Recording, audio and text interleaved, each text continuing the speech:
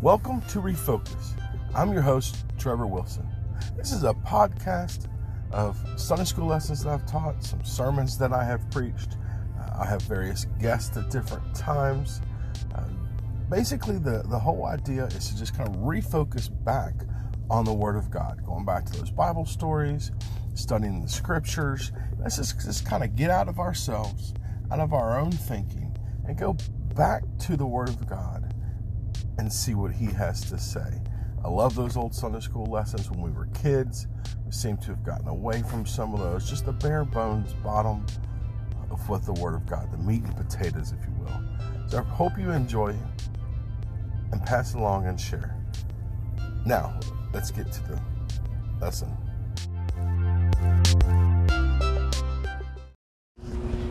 Well, hello again. Steve Wilson here, working through the book of Matthew still.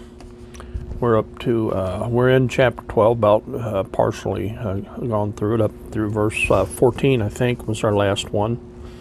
And that actually is more the beginning of this next session than it is the ending of the prior one, because it sets the stage for what happens. In verse 14, it says, "Then the Pharisees went out and held counsel against him, how they might destroy him." Of course, the Pharisees didn't like what they were seeing.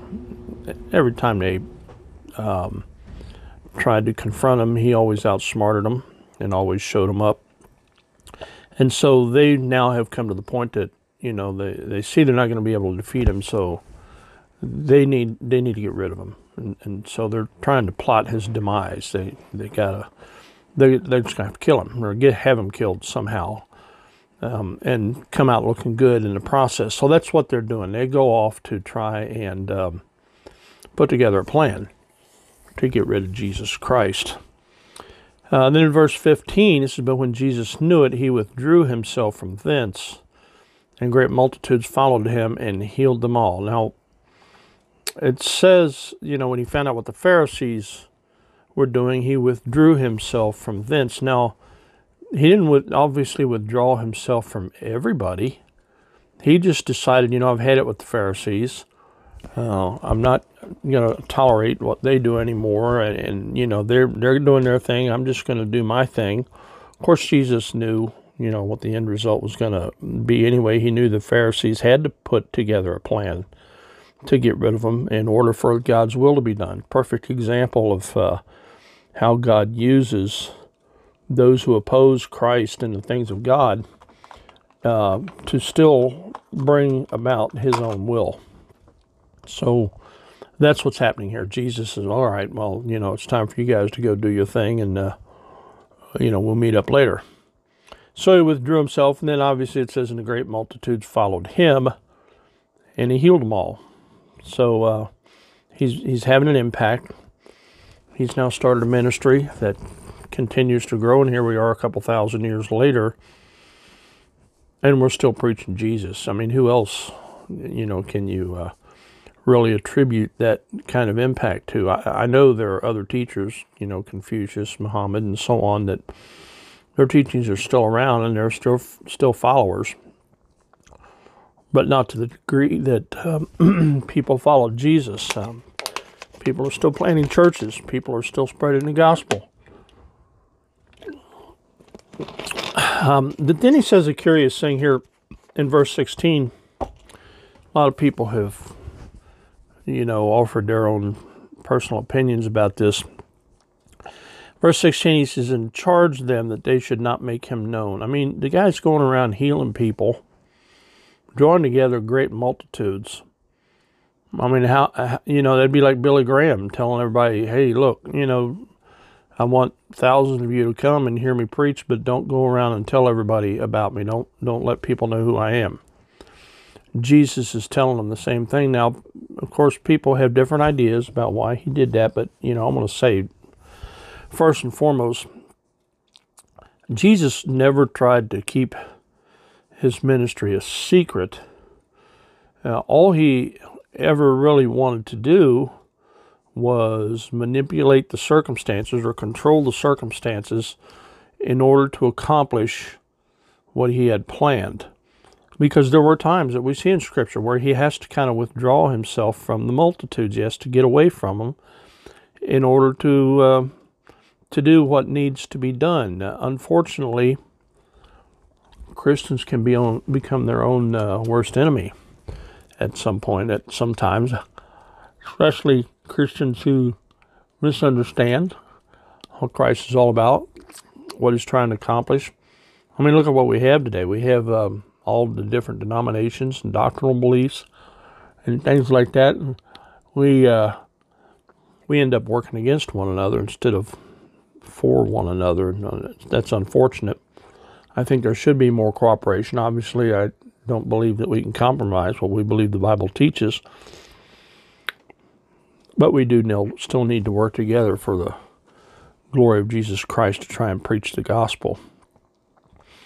And charge them that they should not make them known, that it might be fulfilled, which was spoken by Isaiah the prophet, saying, Behold my servant, whom I have chosen, my beloved, in whom my soul is well pleased. I'll put my spirit upon him, and he shall show judgment to the Gentiles. He shall not strive, nor cry, neither shall any man hear his voice in the streets.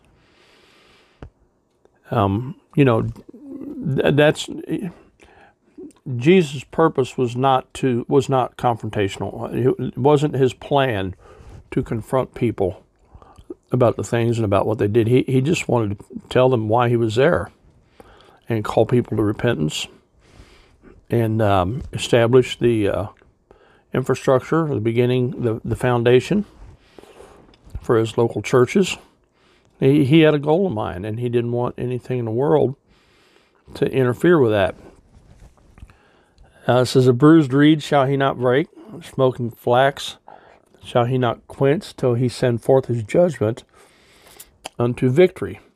See, Jesus is going to take care of all the naysayers, all the problematic people, and we need not worry so much about that. Sure, we need to speak out against things that hinder the cause of Christ, but more importantly, we just need to make sure that the cause of Christ is being proclaimed. Jesus is not, says he's not going to break a bruised reed, or the smoking flax shall he not quench. These are necessities that Jesus says. Yeah, okay, I know there's practice the reeds along the riverside and in different parts of the country that they're there for a reason. They soak up the moisture and that sort of thing and prevent swampy situations and stuff like that. And so it was a practice, pardon me, for people to clear them out. But he says, that's not my purpose. That's not why I'm here. He says, I have a higher calling. I have a higher purpose. I have something else I need to focus on. And he's basically telling us, look, that's not our calling. Our calling is to preach Jesus, preach Christ and him crucified. And while these other issues that we face in today's society are important, you're not trying to diminish that. They're not more important than the cause of Christ. That's what we really need to stay focused on. And anything we do in any other arena needs to work its way back or be pointed towards the cause of Jesus Christ. Because ultimately, Christ is going to judge them. They have their sentence. We know what's eventually going to happen. And we need to put our faith in Christ to handle that, and not so much decide that we have to intervene and do that for Jesus. He'll do it on his own. Just do what he's called us to do.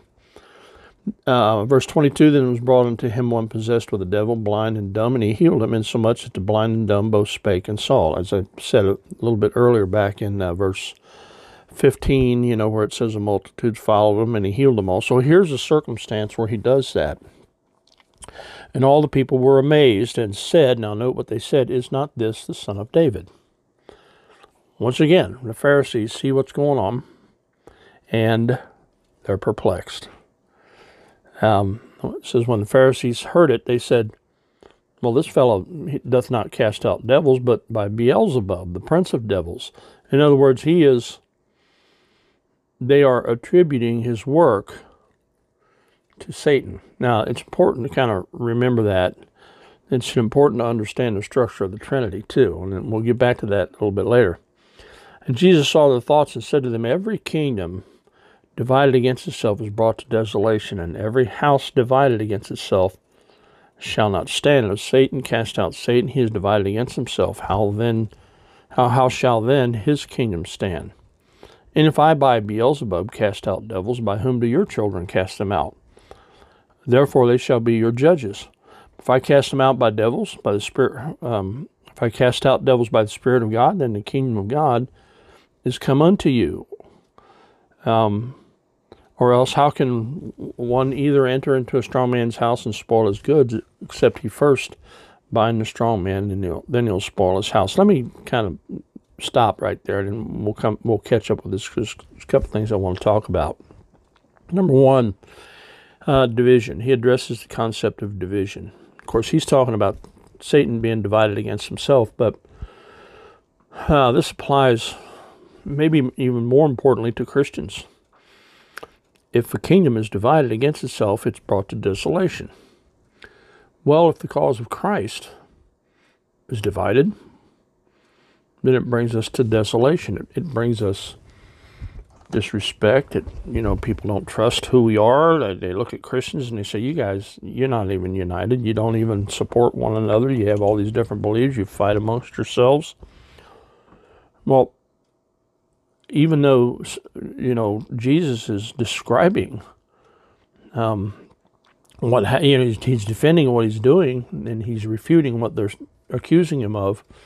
What he's actually doing is pointing out exactly what Satan does. Satan divides. See, Satan can't defeat the cause of Christ. He can't defeat God's word. He can't get rid of it. He tries and tries and tries, and in some circumstances, in occasional battles, he'll win, but he can't win the war. And so his next best thing to do is to divide us and create confusion. So he does that with the Word of God, and that's, of course, the whole KJV versus the other translations. It's a whole other argument here. But right now he's just talking about, Satan divides Christians into different groups and categories and that sort of thing. And so it brings us to desolation. So exactly what he's defending himself from, he's defending by explaining what Satan does. And so, they're accusing him of doing what Satan actually does. And so the second thing, of course, is that this is exactly what Satan does. And let's see, where is that? Or else how can one enter? I read that, verse 30. He's not with me is against me. He that gathereth not with me scattereth abroad. So if you're not standing with Christ, then you're standing with Satan. Then he goes into this whole thing about blasphemy. And that's kind of the second thing I wanted to point out. Wherefore I say unto you, all manner of sin and blasphemy shall be given unto men, but the blasphemy against the Holy Spirit shall not be forgiven unto man. And whosoever speaketh a word against the Son of Man, it shall be forgiven him, but whoso speaketh against the Holy Ghost shall not be forgiven him, neither in this world nor in the world to come. So, the Holy Spirit is involved in these events that Jesus is doing, and people are attributing those works to the devil. So when we talk about the unpardonable sin, everybody wants to know, what is that unpardonable sin? Well, he, describes it as blasphemy against the Holy Spirit. But what really is blasphemy of the Holy Spirit? Well, it's accusing him of doing the things that, attributing his works to the works of Satan. Ultimately, what it really is the rejection of the power of the Holy Spirit. If we're going to take his works and attribute them to Satan, then what we're doing is rejecting what he does. And the most important thing he does is reach into our heart and change our hearts and convict us of our sin. Well, if we then attribute those works to Satan, then it confuses us and we reject him. And while all sin is forgivable, but he's saying this one isn't, well, the sin he's talking about is rejection of the Holy Spirit. And how do you reject him? Well, you refuse to admit that he's part of the Trinity. He's part of the Godhead. And so when you attribute what he does in our lives whether it be physical healing, spiritual healing, anything that he does, what we're doing is rejecting him. Well, if you reject the Holy Spirit, you can't be saved. Well, if you can't be saved, you're going to hell. God doesn't forgive that. It's impossible to forgive that. So ultimately, how can you reject the works of the Holy Spirit and be forgiven? Well, you can't. And so, that's what he's trying to point out here. You can't take the things the Holy Spirit does in our lives and attribute them to Satan and expect God to forgive you, even though he has the power to forgive any sin. That's the one sin he can't forgive. He said, believe on the Lord Jesus Christ and thou shalt be saved. And well, it's the Holy Spirit that convicts our hearts to do that. And if we refuse what he's trying to convict us to do, well, then that becomes the unpardonable sin. I think we're kind of at the end of our time on this little session. I thank you for listening, and we will be back with the rest of the passage as soon as we can. Thank you. God bless.